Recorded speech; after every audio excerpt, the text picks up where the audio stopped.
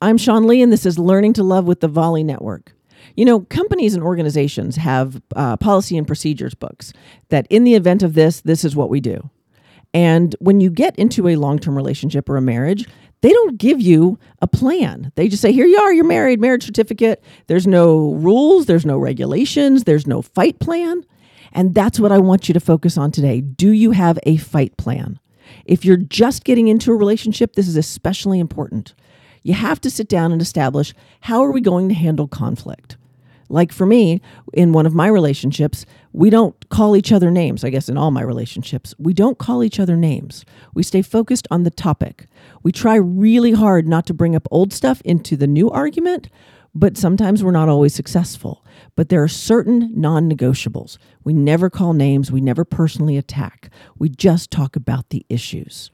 That's our fight plan. And I think every relationship has to have a successful one. Now, if you have kids, it's a great time to determine how you handle conflict. You can have a situation room. This is the room we talk about situations in.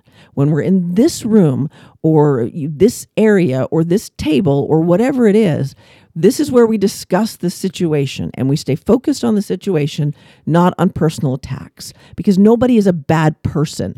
Sometimes we make choices we wish we hadn't made. People make choices we wish they hadn't made, but nobody's bad, and you're not bad either. So as you're learning to love yourself and the whole world a whole lot more, you got to have plans for when things don't go right.